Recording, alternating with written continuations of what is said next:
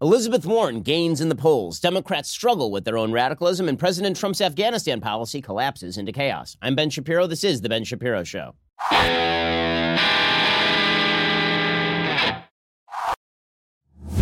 There's nothing like reemerging from a beautiful weekend to come back into a studio where it smells like something died. But the thing that died, it turns out in the studio at least, was not Joe Biden's poll numbers. It was actually something. Like, it actually smells like something died.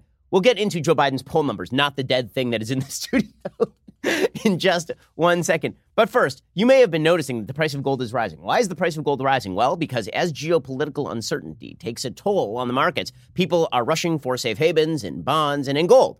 Okay, the fact is that geopolitical tensions are rising. You can just read the news or listen to the show. One consequence has been a 5-year high in gold prices. Recently, Iran announced it will break the uranium stockpile limit they agreed to under the nuclear deal. That is not a coincidence that gold prices have been rising. China, of course, our trade war with China is having a toll on the economy, and this is also causing gold to rise. Well, the fact is that if you are looking to diversify into gold, there's only one choice that you should be using, and that is the folks over at Birch Gold. I know the folks over at Birch Gold. I've been talking about them for years. I trust them. Gold is a hedge against inflation, a hedge against uncertainty and instability. My savings plan is diversified, and yours should be too. I'm not saying take all your money and throw it into precious metals. I'm saying at least part of your savings plan should be in precious metals because it helps protect you against the vicissitudes of the market. Birch Gold Group has thousands of satisfied customers, countless 5-star reviews, an A+ rating with the Better Business Bureau. Contact Birch Gold Group right now. Get a free information kit on physical precious metals. See if diversifying into gold and silver makes sense for you. This comprehensive 16-page kit reveals how gold and silver can protect your savings, how you can legally move your IRA or 401k out of risky stocks and bonds into a precious metals IRA if that's something you are interested in. To get your no-cost, no-obligation kit, text BEN to 474747. Again, text BEN, my name, to 474747. Okay, so we begin this week, which is a big debate week, right? Because later this week is the first debate in which Elizabeth Warren and Joe Biden will share a stage. Bernie Sanders will be there too. In all likelihood, this turns into a gang attack on Joe Biden by Bernie Sanders and by Elizabeth Warren and by Kamala Harris and by Cory Booker. And that's because the dynamics of the race have shifted somewhat. Right now, if you are Kamala Harris or Cory Booker, what you are figuring is that Elizabeth Warren looks like she is taking a huge chunk of Joe Biden's white support. And if Joe Biden should collapse, is the black support that Joe Biden currently has, is that support going to shift over to Elizabeth Warren? Or is it more likely that it shifts over to somebody like a Kamala Harris or to somebody like a Cory Booker, which is why they're still in the race? Meanwhile, Bernie Sanders is still clinging to the hope that he is the great progressive alternative to Joe Biden, not Elizabeth Warren. And that hope is not completely unsupportable. The fact is that there are several polls that show that Bernie Sanders on a national level outpolls Elizabeth Warren. But Elizabeth Warren is doing really well in a lot of these early states, and it's still extremely early. And Joe Biden continues to gaffe and gaffe and gaffe and gaffe. He's an extraordinarily weak frontrunner. As I've been saying for months, Joe Biden's best day would be his first day, and that has been obviously true. Over the weekend, Joe Biden stumbled some more. He was in Manchester, New Hampshire, and he continued to gaffe. Limit it to 4 years. I believe history will look back in this presidency as an aberrant moment in time. But if Donald Trump is reelected, Freudian slip, if Donald Trump is reelected, he will forever and fundamentally alter the character of this nation. Donald Trump. Donald Trump does pose an actual threat to this. It's not hypothetical, his threat to this nation. Man, Joe Biden, a lot of scrambled eggs up there. My goodness. He poses an extra threat. He's going to be bad. He's going to be bad, guys. Tim Ryan, who's a fellow presidential candidate, he's going nowhere. But his statements about Joe Biden's mental state, this is obviously true. Here's Tim Ryan explaining that Joe Biden's mental state is a bit of an issue here, guys. Well, I mean, he went on Colbert to address this very issue. It's not like I said something that a lot of people aren't thinking, or he wouldn't have went on Colbert to talk about it. So this is an issue. We have to be honest with each other. There's so much at stake in this election. We can't just put somebody up there who can't beat Donald Trump, whether it's on the issues or on the issues of energy or lack of clarity. Like, we've got to be very clear. And I believe that I'm that person or I wouldn't be running. Yeah. And so people can support my campaign and go to Tim Ryan for America. Yeah, nobody's doing that. But everybody is acknowledging that Joe Biden is stumbling and bumbling and bumbling and stumbling, Chris Berman style. But he's not going to make the end zone. He's going to be knocked out of play probably by the time we hit the 30-yard line here. Because the fact is that Joe Biden has no momentum. None. All it takes right now is a solid love tap from Elizabeth Warren, and Joe Biden has a serious, serious problem on his hands. And Elizabeth Warren may not deliver it. What her smart strategy here made it be completely inoffensive. Let somebody else slap at Biden. Let him continue to recede back to the field. She's just quietly gaining. She doesn't have to land a knockout blow on him. In fact, I think that will be her strategy a little bit later this week. I think that Elizabeth Warren is banking on the fact that the media love Elizabeth Warren. For months, we've heard nothing but that Elizabeth Warren has a plan for everything. Now, her plans are bad. Her plans don't make any sense. But they keep saying it. Why? Because you have to understand that when you're a member of the coastal media, when you are writing for the New York Times or the Washington Post or the Los Angeles Times, you are a member of a particular elite. And this elite usually means you went to a good university. It means that you've been hanging out with people who think like you for a long time. And the biggest thing is that you don't want to be seen by all the people who surround you as unintelligent. The coin of the realm in coastal elite circles is not that you're the most moral person in the room, not that you're the best person, not that you give the most charity, not that you attend church the most.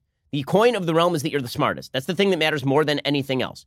My friend Dennis Prager is constantly saying that, when it comes to parenting, what parents should focus on is producing good children, not kids who went to an Ivy League school. But very often, that sense of values is reversed when it comes to assessment of merit in the media. So in the media, anything that makes people feel intelligent makes them really excited. Elizabeth Warren makes them feel intelligent.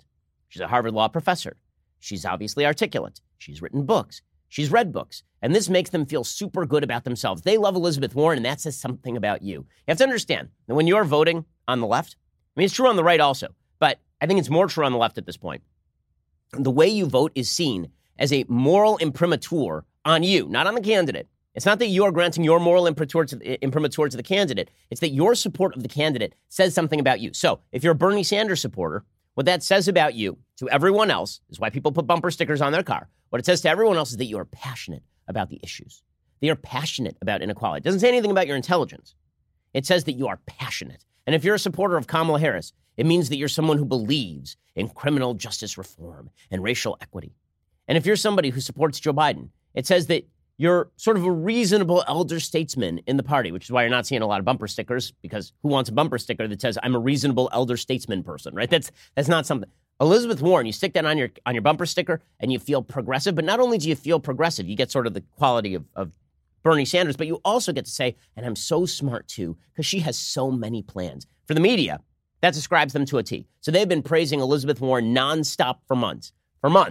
Right? First, they tried to run interference for her after her whole ridiculous, I'm not a Native American, but I am a Native American gaffe.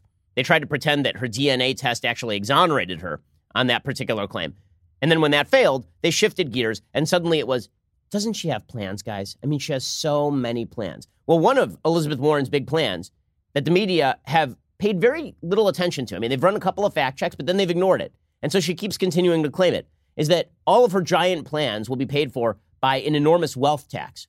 And this is Elizabeth Warren over the weekend at the New Hampshire Democratic Party convention explaining that all she's going to do is tax people who have assets more than $50 million, 2 or 3%. She's going to take all their money from them at that rate because, again, remember, that's every single year. She's going to take 2 or 3% of their net wealth. And then she is going to use that for a variety of government programs. And what a plan. What a plan, Elizabeth Warren. Your first $50 million free and clear. But your 50 millionth and first dollar, you got to pitch in 2 cents. And 2 cents for every dollar after that. And what can we do with 2 cents? We can do universal child care for every baby in this country age 0 to 5. 2 cents. We can make technical school, community college, and 4-year college free for everyone who wants an education. We can do all of that and cancel student loan debt for 95% of the folks who've got it. 2 cents. Okay, what she's saying here is, so a few things. One, the media keep portraying her as charismatic. I'm not seeing it. I'm not. She's more charismatic than Hillary Clinton, but so is whatever died in the studio around here. Okay, lots of things are more charismatic than Hillary Clinton. That is not a standard for charisma. But beyond that, her plan actually makes no sense. Because the fact is, if she thinks she's raising $2.75 trillion over the next 10 years with this wealth tax, number one, it's unconstitutional. There's nothing in the Constitution that allows you to tax wealth. Not income, right, which was legalized idiotically by the 16th Amendment, but wealth. Okay, there's nothing there that allows you to tax wealth itself, especially stuff that people have already paid tax on. You're talking about, I already paid property tax, I already paid tax on all of the income that I make, and now you're going to come in and tax me again? Based on what moral principle are you going to tax me? Again, beyond that, just speaking realistically, it is not going to raise this amount of money. That is not me speaking. That's factcheck.org speaking. Quote, some economists think that assumption is too rosy. While neither the Tax Policy Center nor the Tax Foundation have yet released a full analysis of Warren's plan, economists at both said there is reason to believe that Warren's revenue estimate is too high. Kyle Pomerleau, a chief economist and vice president of economic analysis at the nonprofit Pro-Business Tax Foundation, said the assumption of 15% tax evasion, her plan says there will be 15% tax evasion or avoidance. He says that's actually the average avoidance for the entire U.S. tax system, which is primarily the income tax and payroll tax. These taxes are much harder to avoid than a wealth tax because an income transaction is hard to game or hide from the tax authorities. A wealth tax, on the other hand, is much harder to enforce. For one, much of the wealth tax base doesn't have a market price. So, for example, I own an ownership stake in Daily Wire. How does that value out? The answer is you have no actual answer because there is no way to evaluate the fair market value. It is not a publicly held company. It's not like a piece of stock that is publicly held. And it's not just people on the right who are suggesting all of this. Lawrence Summers, who was formerly a Harvard University dean, and he was Treasury Secretary from 1999 to 2001, an economic advisor for Barack Obama, and Natasha Sarin, an assistant professor of law at University of Pennsylvania Law School. They published an op-ed in the Washington Post just earlier this year saying common sense revenue estimates by economists who are not very deeply steeped in revenue estimation tend to be overly optimistic. The two looked at U.S. experience with estate tax data and concluded that Warren's wealth tax would only raise about 40% of the amount that Warren is estimating. So not 2.75 trillion, like 1 trillion, like 1.2 trillion over 10 years, which doesn't pay for any of her stuff. Also, it causes people not to save. It causes people not to buy assets in the United States, and it causes people to flee. There have been a vast number of European countries that have tried a wealth tax. Millionaires and billionaires fled. They just took their money and they went elsewhere. See, this is the nice thing about being super wealthy. You don't have to stick around to watch Elizabeth Warren take your money. You can just move your money. You can just take your money and go to the Cayman Islands and buy a nice home there and stay there. You don't have to worry about Elizabeth Warren. Summers and Sarin wrote, we suspect that to a great extent, it reflects the myriad ways wealthy people avoid paying estate taxes that in some form will be applicable in any actually legislated wealth tax. So, for example, the estate tax is a form of wealth tax, right? You die, and then the government they walk right by your corpse, they open up your safe, and they just take a chunk of your money. Okay, what people do is instead they create living trusts, and they put their money in a living trust for their children. So when they die, the money didn't belong to them. It belonged to their children already. This avoids the estate tax. They say all of the methods that are used to avoid the estate tax will also be used to avoid the wealth tax. They say these include questionable appraisals, valuation discounts for illiquidity and lack of control, establishment of trusts that enable division of assets among family members with substantial founder control, planning devices that give some income to charity while keeping the remainder for the donor and beneficiaries, tax-advantaged lending schemes, and other complex devices known only to sophisticated investors. Except for reducing a naive calculation by 15%, Warren's economic advisors do not seem to take account of these devices. If our suspicion is correct, a wealth tax will not yield the revenue its proponents hope for, and when actual scorekeepers score actual proposals, their estimates will disappoint advocates. Okay, this is obviously true, but Elizabeth Warren's going to keep trotting that out there. It doesn't matter because, again, she gives a feeling of flattery to a media that is desperate to be flattered. It's the reason the media hate Trump so much, by the way. It's not just because Trump is a Republican. It's because Trump makes them feel like they don't get Americans. They look at Trump and they have scorn for him. They think, oh, what a dummy, what a fool, what a stupid guy. How could he be outsmarting us? And how could he have power? How is this possible? Elizabeth Warren makes members of the media feel good about themselves, even if her proposals don't actually make any sense at all. And they actually don't make it. By the way, her own proposals make so little sense, honestly, that she was rejecting a lot of her own proposals as late as 2003, 2004. Like she talks about universal child care for every child age 0 to 5. She wrote an entire book about how this would disadvantage married mothers who stay at home and how you need now subsidies for married moms who stay at home. Right? She wrote in her book, she talks about why it would be a mistake to relieve student loans. Right? She said that it would be a mistake not to just cap tuition. Right? Not to just cap the amount that colleges can charge for tuition on a public level, as opposed to subsidizing the student loan industry, as opposed to paying off people's loans and, quote unquote, paying for free college and all of the rest of this. And now she backs all of those things. Why? Because here's the dirty little secret. Elizabeth Warren has become a deeply dishonest politician. I'll provide proof of this in 1 second. Plus, I will tell you where she actually stands in the polls and why she really is the shadow frontrunner at this point for the Democrats. First, I don't go to the post office anymore. Why? Well, it takes a lot of time. I have to get all my stuff, put it in the car. I have to go drive to the post office. I have to wait in the line. There's a lot of great stuff at the post office, but do I really want to wait in line or get in the car and do all those things? Do I really want to have to go to the grocery store to buy stamps? Well, instead, I could just sit at my computer like I do the rest of my day in the middle of my work, and I could use Stamps.com. I could use the interwebs to do the same thing for cheaper. Stamps.com bring all the amazing services of the U.S. Postal Office directly to your computer. Whether you're a small office sending invoices, an online seller shipping out products, or even a warehouse sending thousands of packages a day, Stamps.com can handle it all with ease. Simply use your computer to print official U.S. postage 24/7 for any letter, any package, any class of mail, anywhere you want to send it. Once your mail is ready, you just hand it to your mail carrier or you drop it in a mailbox. It is indeed that simple. Stamps.com is a no-brainer. It saves you time. It saves you money. So what exactly are you waiting for? Right now, my listeners get a special offer that includes a 4-week trial plus free postage and digital scale, no long-term commitment, which is a hell of a deal just for trying. Go to Stamps.com, click on the microphone at the top of the homepage, and type in Shapiro. That is Stamps.com. Enter Shapiro for that special deal. Again, why are you schlepping over to the post office when you could just do this stuff from your desk? Stamps.com. Enter code Shapiro. Okay, so where do we stand in the polls? And then we'll get to why Elizabeth Warren proof that she is deeply dishonest. Okay, so here are the polls. According to CBS News, brand new poll, CBS News YouGov Tracker. They've now polled all of the Super Tuesday states, all of the states up through Super Tuesday. So it goes in the Democratic Party, it goes Iowa and then New Hampshire, and then South Carolina, Nevada, California, and a bunch of other states on Super Tuesday. Right now, Bernie doesn't win very many delegates. Biden has 600 delegates available through Super Tuesday. Warren is at 545.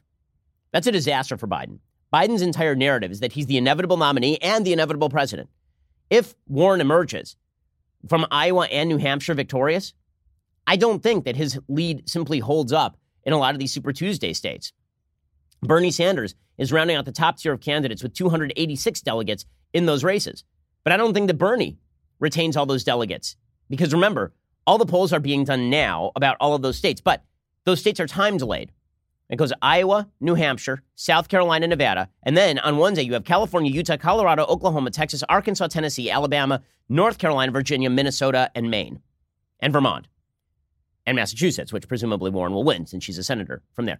If Elizabeth Warren emerges as the serious challenger from Iowa and New Hampshire and Bernie doesn't win either of those states, I think Bernie's toast. I think at that point, Bernie is done, and you can take a lot of those delegates, those 286 delegates, and you can toss them to Elizabeth Warren. According to that CBS News YouGov poll, state by state in vote preference, New Hampshire now sees Warren just slightly up over Biden and Sanders in first choice preference there, which is a change for her. Remember, she was underperforming in New Hampshire as of a couple of weeks ago. They say that that's a three-way contest, but that's not a three-way contest. If Elizabeth Warren wins Iowa, and she already is running even with Biden and Sanders in that state, then she wins that state too.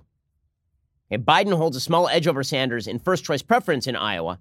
Sanders has a narrow edge over Biden in Nevada. But where is Elizabeth Warren in these states? Well, she has the best on-the-ground organization in Iowa. She trails substantially by 9 to 12 points in Iowa. She trails Bernie by 9. She trails Biden by 12 in Iowa. But the smart money says that that is underpolling her supporters. Remember, Iowa is a caucus state.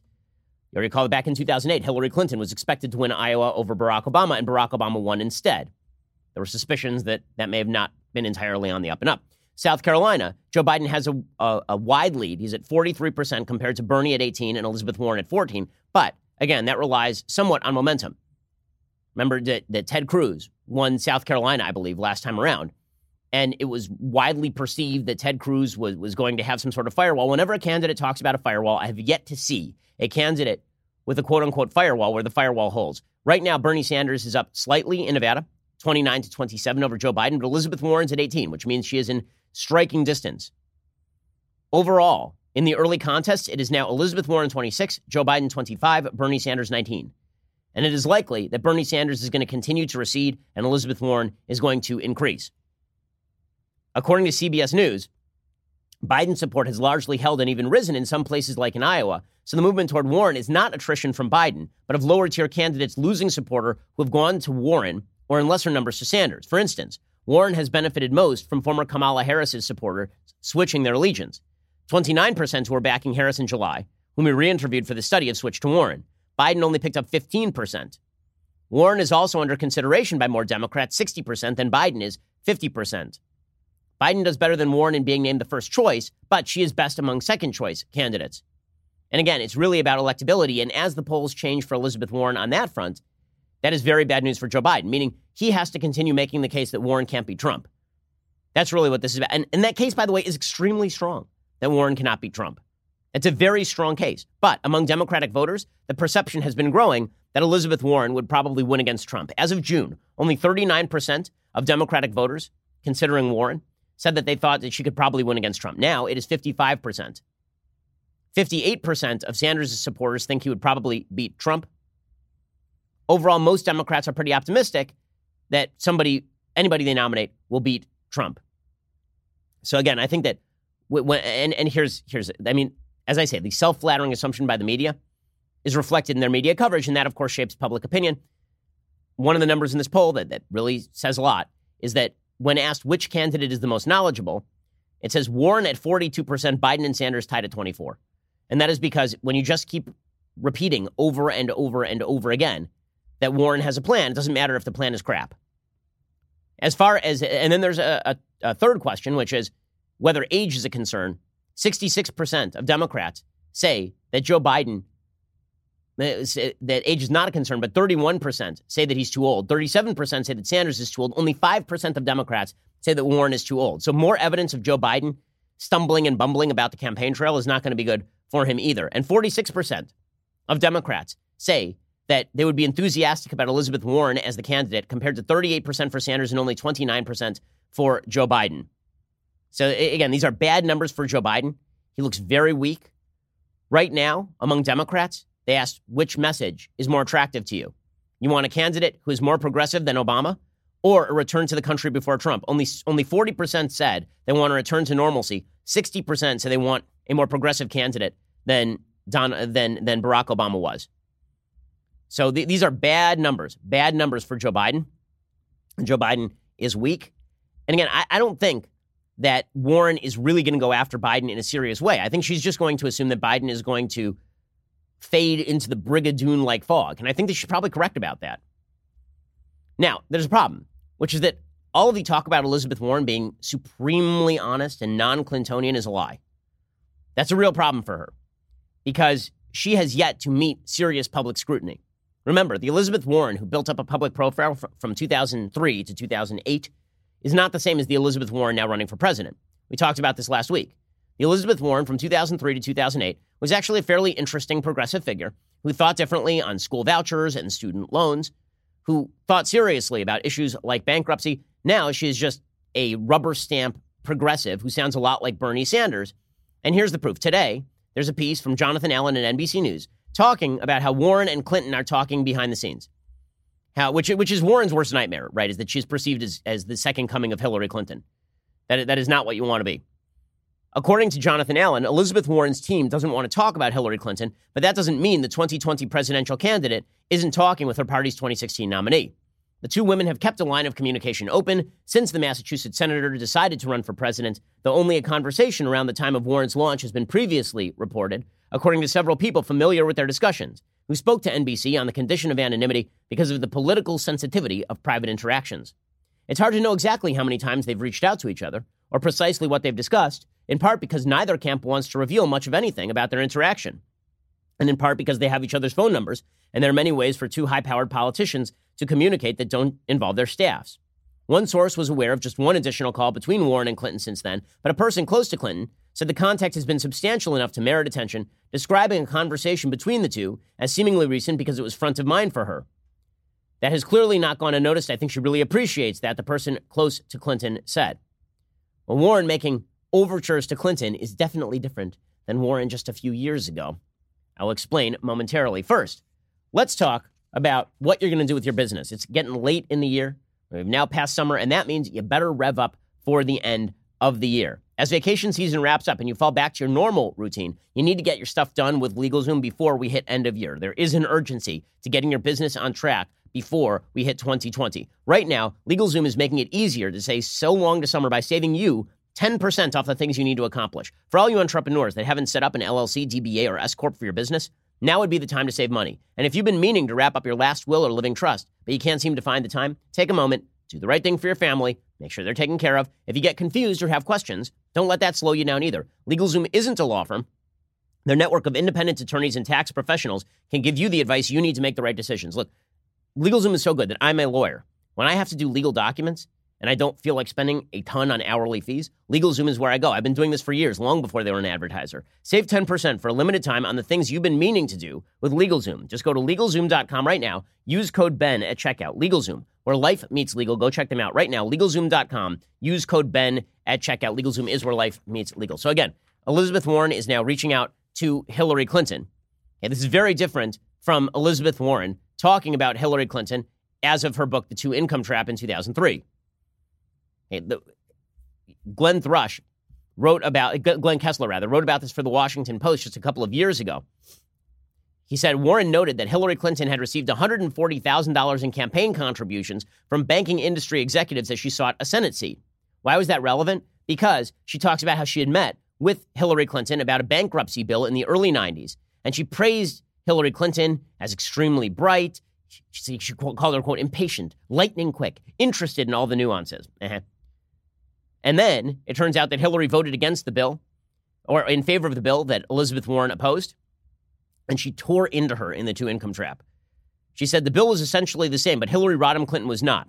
Hillary could not afford such a principled position. Campaigns cost money, and that money wasn't coming from families in financial trouble. Here's Elizabeth Warren, circa 2004, talking about how Hillary Clinton is basically a corrupt figure. She was then First Lady. This is in the 1990s, late 1990s. Mrs. Clinton saw the piece, and I got a call from the White House. I go over the law. It's a complex law.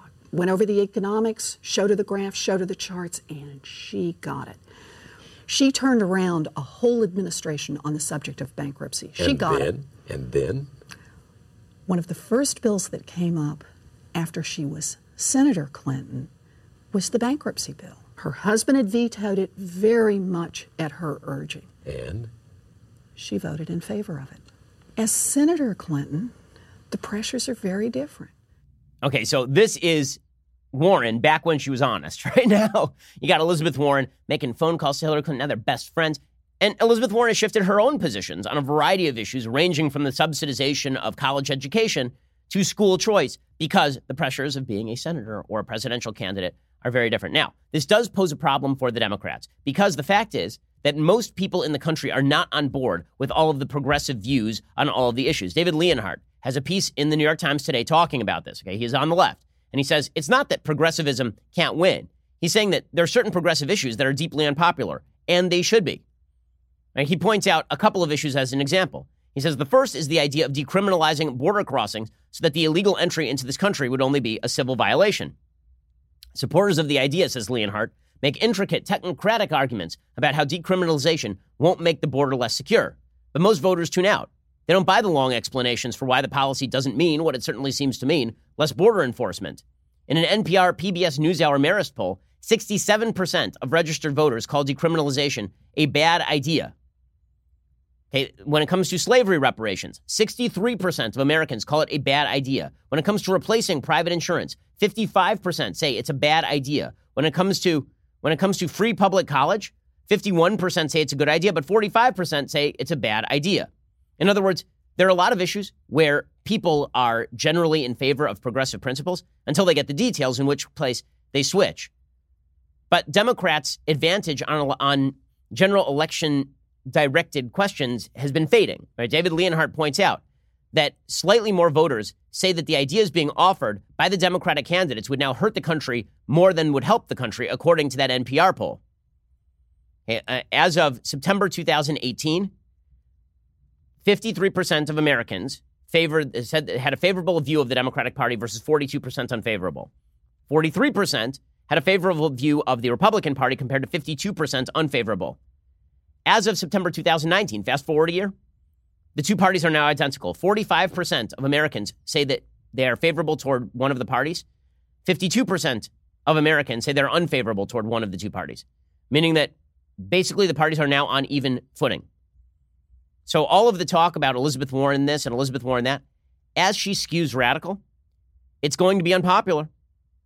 And this is the problem inside the Democratic primaries. What is going to create victory in a Democratic primary may be mutually exclusive with what creates victory for Democrats in a general election.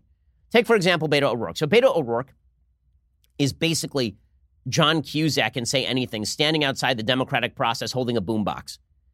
And what that means is that he is the most enthusiastically crude of all the candidates. He has no nuance to his ideas. He doesn't have any sort of attempt to round off the hard edges. Instead, he just spits out. He's sort of like younger Bernie Sanders. I mean, down to the hands. And here is Beto O'Rourke talking about what he thinks the Democratic primary voters want to hear. America's a violent, racist country. Yeah, that's a hell of a campaign slogan there, Beto. This is a violent country that loses more than 40,000 of our fellow Americans every year to gun violence. And this is a country that has been defined by foundational, systemic, endemic racism since the very founding of this country, August 20th of 1619, the first time that a kidnapped African was brought here against his will and made to serve as a slave to build the greatness and the success and the wealth of this country, which his descendants would never be able to fully participate in. This is the reality of the United States of America, and sooner or later, it was going to find us. Okay, I mean, that's a hell of a campaign slogan. America was founded in crap, and now it's still crap, and it was going to come back to haunt us. That sounds great, Beto. I mean, dude needs to go back to his Ivy League education, what his rich parents paid for, and smoke a bong and chill, because he's ridiculous. I mean, and then Beto went further. He said we should legalize 10 million illegal immigrants. This is a hell of a campaign slogan right here from Beto O'Rourke. But again, Beto thinks that he is representing the id of the Democratic Party. He's hoping that if he says the F word a lot, if he just says, bruh, F it, if he says that a lot, and then he also says America sucks, that he'll somehow win the nomination. We're going to legalize the presence of more than 10 million in the United States, beginning with dreamers who will never again fear deportation back to a country they do not know, because we will make them U.S. citizens in this, their true home country. Okay, so again, if this is where the Democratic Party wants to go, and Elizabeth Warren is closer to this than she is to Joe Biden, that's a real problem. For Rahm Emanuel, who is the chief of staff to Barack Obama and is certainly no right-winger, he says, listen, these positions are untenable. You are not going to be able to win a general election on these bases. We've taken a position so far, and the candidates have, through the process, a few have not, on basically Medicare for all, which is we're going to eliminate 150 million people's health care, and we're going to provide health care for people that just come over the border. That is an untenable position for the general election. Okay, and of course, Rahm Emanuel is exactly right. That's coming from a guy who is so passionate about his left-wing agenda. He used to drop he was literally called Dead Fish Emanuel. He would drop dead fish in the lockers of Congress people that he didn't like in order to try to get them to vote with him, like to threaten them when he was in Congress. I mean, that guy is not a softie on politics by any measure, and he's looking at the Democratic Party going, you guys are skewing way too far to the left, and that right there is the problem for Elizabeth Warren. Now, in a second, we're going to talk about the Republican case for 2020. And again, this is all about, can the president control himself? Can he control himself? Because if he could, then he would be in pretty good shape going forward. But we'll get to that in just 1 second. First, let's talk about, you're out at some sort of dinner party and you're looking for a job, or you're just looking to make contacts. You're rainmaking a little bit, and somebody says, do you have a business card? So you pull out your business card, and it looks like this ridiculous thing that you cut off a piece of paper yourself that you printed off your printer, and just looks like garbage. Well, instead of that, you should be heading on over to Vistaprint. Okay, you can own the now with Vistaprint. You can own your own life. You can own your own business future. A nice business card really does make a difference. It really makes an impression. For just $10, Vistaprint gives you 500 personalized cards with exactly the look that you want. That is a low price to make a lasting impression. And because you can choose the colors, fonts, designs, images, that means you can create something as unique and compelling as your business. As if you needed any more reasons to choose Vistaprint, you can feel good knowing that Vistaprint also uses only carefully selected inks, responsibly sourced paper stocks. Your satisfaction is 100% guaranteed, or your money back. They will make it right. I get handed a lot of business cards. I will admit that the look of the business card does make a difference into whether I hand it off to my assistant or whether it goes in the garbage pail. Vistaprint wants you to be able to own the now in any situation, which is why our listeners will get free shipping on all business cards, any style, any quantity. Just go to Vistaprint and enter promo code Shapiro2. That's Shapiro and the number 2 for free shipping on all business cards, any style, any quantity. It's a limited time offer. Own the now at Vistaprint.com, promo code Shapiro2. That is promo code Shapiro, followed by the number 2. You support our show when you support our sponsor, so please check out Vistaprint.com and use that promo code Shapiro2 to let them know that we sent you. Well, we'll get to more of all of this in just 1 second. First, go subscribe over at dailywire.com. When you do, you get the rest of this show live. You also get the Michael Knowles show live and the Andrew Klavan show live. You also get to be part of Daily Wire Backstage. We have all sorts of goodies. The real reason is because if you spend $99 a year, you get this, the very greatest in all beverage vessels, the Leftist Tears hot or cold tumbler. It is indeed magnificent, and really because you're joining the team, helping us bring you the kind of content that you want every day without the scrutiny and nastiness of the left trying to deplatform everybody they don't like. Go subscribe, become part of the team. We really appreciate it. We are the largest, fastest growing conservative podcast and radio show in the nation.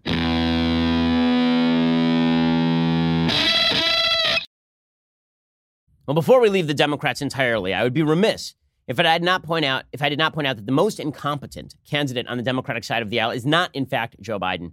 It is Kamala Harris. Remember that time when Kamala Harris seemed like she was skyrocketing toward the nomination?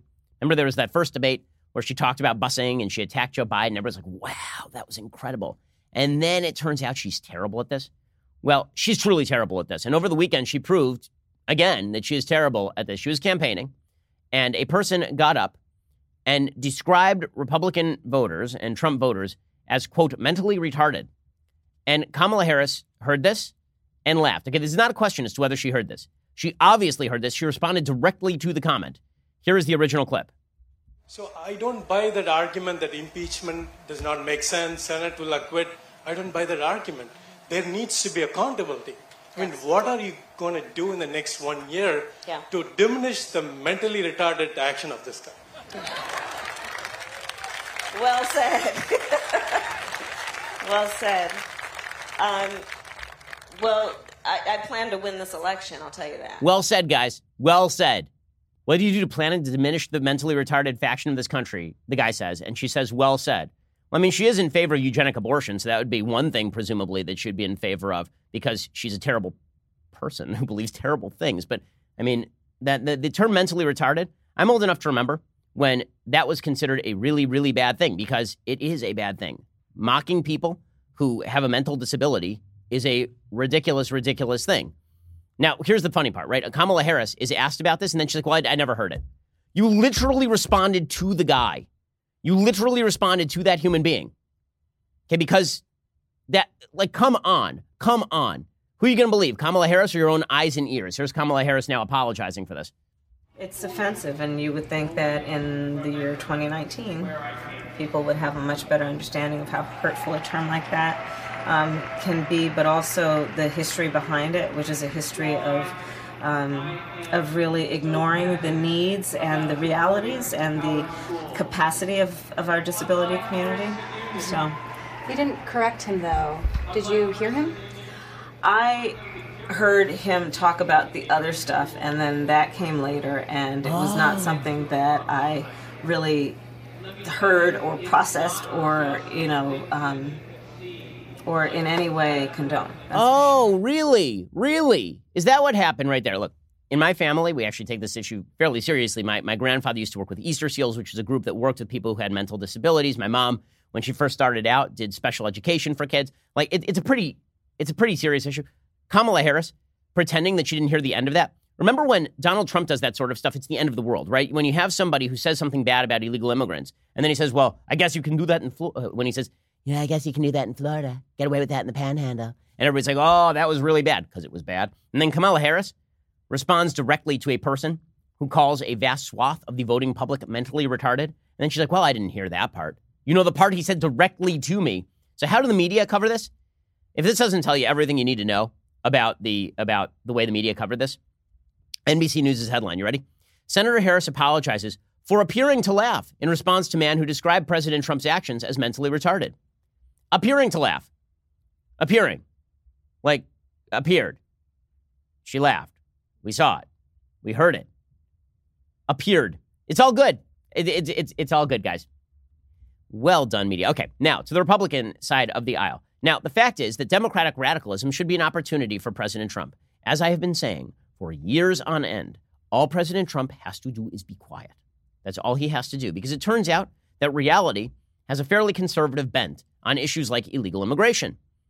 You know, saying that we should keep track of the people who are in the country, that we should make sure that we know who is entering the country, this seems like it makes a certain amount of root sense, especially when you get stories like this one out of Montgomery County, Okay, according to Dan Morse, Montgomery County's top elected official Mark Elrich stood before a bank of TV cameras this summer to praise the county's diversity and promised the most limited of cooperation with federal immigration agents. I'd say we've learned how to manage immigration pretty well, he said, without a lot of drama and nonsense. Since then, there's been plenty of both, at least according to the opposing sides of a roiling political debate centered on the left-leaning Maryland jurisdiction. National attention has fallen on Montgomery in large part because over the 5-week stretch since the county executive's pronouncement, 7 undocumented immigrants living in the county were arrested on sex assault charges. 2 were accused of raping the same 11-year-old girl, this is according to the Washington Post. Another reportedly tried to kill his victim by choking her in a hallway of her apartment building. By Friday afternoon, Ken Cuccinelli, acting director of ICE, tweeted a debate challenge to Elrich over the merits of what Cuccinelli described as the county's sanctuary protection policies for undocumented immigrants. Cuccinelli wrote, quote, "I'll defend children and crime victims. Elrich can defend rapists and murderers who shouldn't even be in this country." Elrich then shot back, "It's a stunt. I might debate him if he'd agree with the statement that Montgomery County is not a sanctuary city and that Montgomery County is not protecting criminals. The guys in jail would probably not feel very protected."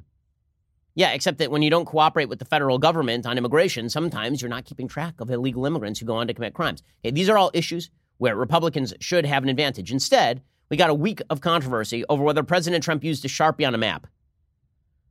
Now, on the issues, again, even the left, David Leonhardt is saying on illegal immigration, on racial reparations, on getting rid of private health care insurance, the Democrats are way out of tune. Shouldn't Trump just be hammering that over and over? Instead, we got a week of controversy over whether the National Oceanographic and Atmospheric Administration was actually right or wrong in their assessment of a threat level of a hurricane hitting Alabama. A week of this. And the news continues to break that the NOAA basically acted in order to avoid damaging President Trump's fragile ego. This is a waste of time. It's a waste of energy. And the fact that people on Twitter keep defending it demonstrates that they don't understand that Twitter is not real life. And winning the Twitter battle does not mean winning an election. Andrew Friedman, Colby Itkowitz, and Jason Samenow. I love that the Washington Post put 3 reporters on this. NOAA staff warned in September 1st directive against contradicting Trump, nearly a week before the NOAA publicly backed President Trump over its own scientists. A top NOAA official warned its staff against contradicting the president. In an agency-wide directive sent September 1st to National Weather Service personnel hours after Trump asserted, with no evidence, that Alabama would most likely be hit much harder than anticipated, staff was told to only stick with official National Hurricane Center forecasts if questions arise on some national-level social media posts, which hit the news this afternoon. They were also told not to provide any opinion, according to a copy of the email obtained by the Washington Post. An NOAA meteorologist who spoke on condition of anonymity for fear of retribution said the note was understood initially to be referring to Trump and came after the National Weather Service office in Birmingham contradicted Trump by tweeting that Alabama would not see any impact from the hurricane. So the NOAA sent a note saying, let's just stick with the National Hurricane Center forecast and we won't contradict Trump. Any attempt to shield Trump's ego, honestly, I don't see the purpose of it. I really don't. The fact is that President Trump, for all the talk about him being thin-skinned, dude takes more crap than any other politician I've ever seen in my life. And guess what? He's still there. He hasn't gone anywhere, has he? And yet this attempt to sort of shield him, it ends up creating worse headlines than if you just let Trump own it. Right? If Trump just went, okay, screw that one up. I guess I was out of the loop. The Democrats would still attack him, but they wouldn't have any place to go because most people would be like, what are they attacking him over? It's just a screw up. Who cares? Meanwhile, it is amusing to watch as other Republicans seem to believe that they can jump in against President Trump in this race. So Mark Sanford, the former Republican governor of South Carolina, you remember that time when he was governor of South Carolina and then he went traveling the Appalachian Trail? That was his euphemism for sleeping with his mistress in South America. And then he had to resign. And then he ran for Congress again. Well, now he's back and he wants to run for president. And he was expecting the strange new respect of the media. It is incredible to watch Republicans expect strange new respect. They really believe that the media are going to treat them with kid gloves because, after all, many in the media hate President Trump. That means that if someone runs against Trump, they should like them. But that's not how this works. You're not going to receive the strange new respect of the media for running against Trump. The fact is, many in the media would like to link every Republican with President Trump, as Democrats are attempting to do in Texas, where Trump is less popular than the Republican Party overall. Also, Mark Sanford, why is he running? Chris Wallace basically asked him this question, and Sanford didn't have a great answer. The mistakes in life, the mistakes that we make are the great tuitions of life. They cost us, but you can learn from them. And for me, I learned a level of humility, a level of empathy that I didn't have before, a level of judgment. It is something of great regret. It's something I've apologized extensively for. And in contrast to the president, where he says there's not a single thing that he sort of regrets or apologizes for, I profoundly apologize for that. Okay, that's always a great campaign slogan. I profoundly apologize for that. Sanford 2020. Good luck with all of that. Now, again, I don't think that Trump is going to be substantially challenged from inside the party. I know that Matt Drudge is headlining with Sanford. Having another challenger like Joe Walsh and Mark Sanford are going to do any damage to Trump. That obviously is not going to be a thing. The real damage to Trump, in the end, is not going to come from somebody outside Trump. It's going to come from Trump himself. And a good example of this happened over the weekend. So President Trump was apparently planning to negotiate with the Taliban. This has been going on for a while.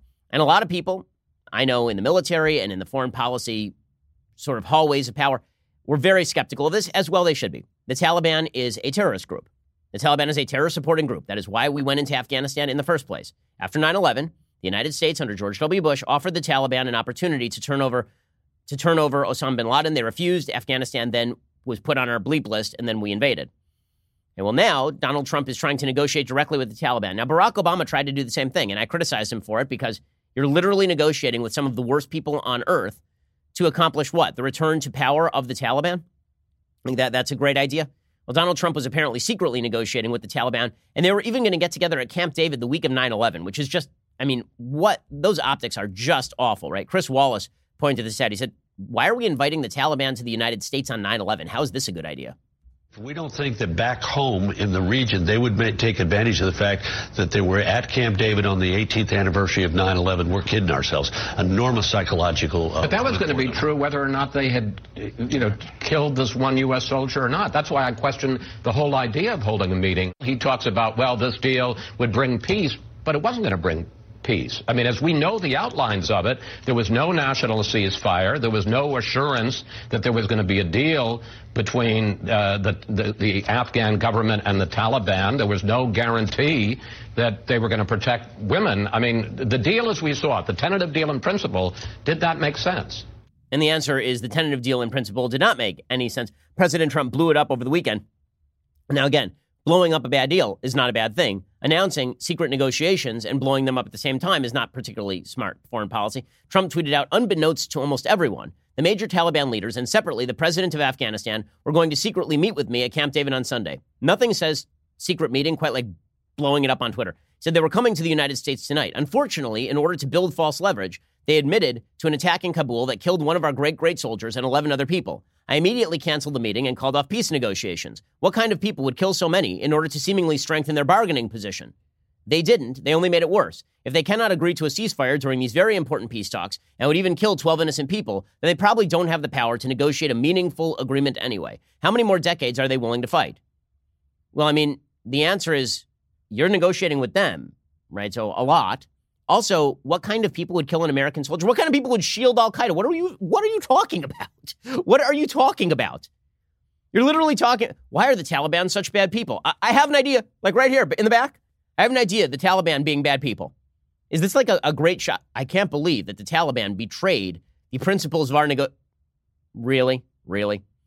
According to the New York Times, on the Friday before Labor Day, President Trump gathered top advisors in the Situation Room to consider what could be among the profound decisions of his presidency, a peace plan with the Taliban after 18 years of grinding bloody war in Afghanistan. The meeting brought to a head a bristling conflict dividing his foreign policy team for months, pitting Secretary of State Mike Pompeo against John Bolton, the national security advisor.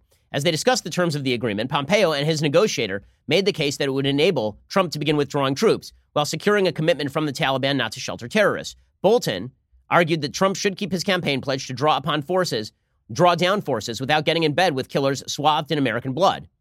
Trump made no decision on the spot. At some point during the meeting, the idea was floated to finalize the negotiations in Washington, a prospect that appealed to the president's penchant for dramatic spectacle. Trump suggested he would even invite President Ashraf Ghani of Afghanistan, whose government had not been party to the talks, and get him to sign on. And then he wanted to bring the Taliban to Camp David, the crown jewel of the American presidency. All of this was bad ideas, because it was all about spectacle and not about content. As I say, the president's worst enemy in 2020 is, as always, the president, because he's done well on a lot of fronts. He's done well when it comes to judges. He's done well when it comes to the economy. He's done well when it's come to regulations. But his instinct for the dramatic is a real negative for him, and it could hurt him badly come 2020. Okay, time for some things I like and then things I hate. So, things that I like. So, if you're interested in a lot of the stories that have been coming out about AI, and it's about the nature of the human brain and the possibility of networking in with other brains. There was a story this week about this, about how it could change human existence as we know it. You could read each other's thoughts, and it could create networked thinking and all of this. It may raise some serious questions about free will and the soul. And this brings to mind a book that I recently read by J.P. Moreland, who's a philosophy professor over at Biola University. And it's called The Soul, How We Know It's Real and Why It Matters. Now, this is kind of a fascinating conversation because obviously if you're a materialist, you believe that the brain is all there is no such thing as a soul. Mental phenomena are basically just what they have termed to be, you know, outgrowths of just mental activity. They are kind of false positives that effectively your mental activity, your feeling of consciousness is not real. It's just your brain firing. It's just neurons firing. There's nothing separate. You don't have free will. You can't make your own decisions. I think this is a really interesting and important debate. And as part of the debate, you should check out J.P. Moreland's book, The Soul, because the fact is, if we don't have free will, that has some pretty significant ramifications for our politics and for our decision-making. If we don't have the capacity to think freely, if biology is all there is and there's no afterlife, that changes the math of it. All of these are interesting and fascinating debates that lie at the root of Western civilization, as I talk about in my own book, The Right Side of History. This book is well worth reading, J.P. Moreland. Okay, time for a quick thing that I hate. So now we're in the game of playing, according to the media, we are going to play Who Took a Picture with Whom. Now, it's funny, we didn't play this for years when there were pictures of Barack Obama with Louis Farrakhan. Then it was like, oh, you know, he was an event, man. Like, why are you making a big deal out of Barack Obama with Louis Farrakhan? And he's just Bill Ayers, just some guy from the neighborhood. You know, Barack Obama and Jeremiah Wright, you know, he went to his church, but did he really mean it? Sure, he titled the second book after a speech from Jeremiah Wright, but did that really mean anything? Well, now we're in the business of you took a picture with a guy once. That means that you and he are in absolute cahoots.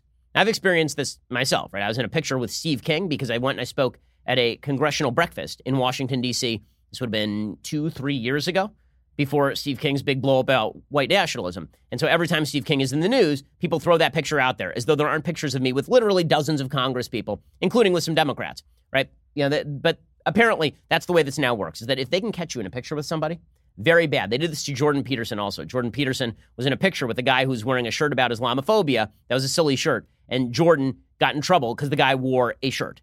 Okay, now this is the way that this is going to be played. So now they're doing this with Lindsey Graham. So Lindsey Graham, according to the Washington Post, appeared in a photo with Geert Wilders, a controversial Dutch parliamentary leader with anti-Islam and anti-immigrant views, while both attended a European security conference in Italy. Wow, they were in a picture together? That's unbelievable. I mean, that must mean, you know, there are pictures of me with people on the left. That must mean that I'm on the left, obviously. There's a picture of me standing next to Larry Wilmore. We must agree on everything. And that's the way this works now. Now, there are pictures with me with all sorts of people, tens of thousands of people, in fact. Presumably, I agree with all of them on everything. And it's very bad that we were in a picture together. Now, there are certain people who are so obviously evil, you don't want to be in a picture with them, right? Somebody is wearing a Nazi uniform. You're not going to be in a picture with them. But do I know that Lindsey Graham knows everything about Geert Wilders, or was he just some guy who he had sort of a baseline level of knowledge about, but not enough to say I'm never taking a picture with that guy? It is a really, really stupid game. And play stupid games, win stupid prizes. That is the way that the modern media currently work. Okay, we'll be back here a little bit later today with 2 additional hours of content. Welcome to the week. There's going to be a big Democratic debate later this week. We're going to be building up in prep for it. So exciting. We'll see you here a little bit later, or we'll see you here tomorrow. I'm Ben Shapiro. This is The Ben Shapiro Show. If you enjoyed this episode, don't forget to subscribe. And if you want to help spread the word, please give us a 5-star review and tell your friends to subscribe too. We're available on Apple Podcasts, Spotify, and wherever you listen to podcasts. Also, be sure to check out the other Daily Wire podcasts, including The Andrew Klavan Show, The Michael Knowles Show, and The Matt Walsh Show. Thanks for listening. The Ben Shapiro Show is produced by Robert Sterling, directed by Mike Joyner, executive producer Jeremy Boring, senior producer Jonathan Hay. Our supervising producer is Mathis Glover, and our technical producer is Austin Stevens. Assistant director Pavel Wydowski, edited by Adam Sayevitz. Audio is mixed by Mike Coromina. Hair and makeup is by Jesua Olvera. Production assistant Nick Sheehan. The Ben Shapiro Show is a Daily Wire production. Copyright Daily Wire 2019. On the Matt Walsh Show, we're not just discussing politics. We're talking culture, faith, family, all of the things that are really important to you. So come join the conversation.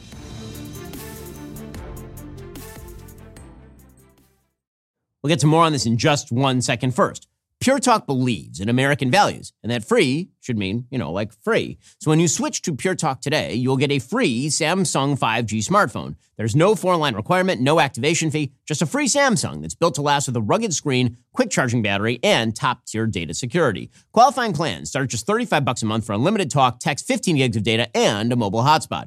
Pure Talk gives you phenomenal coverage on America's most dependable 5G network.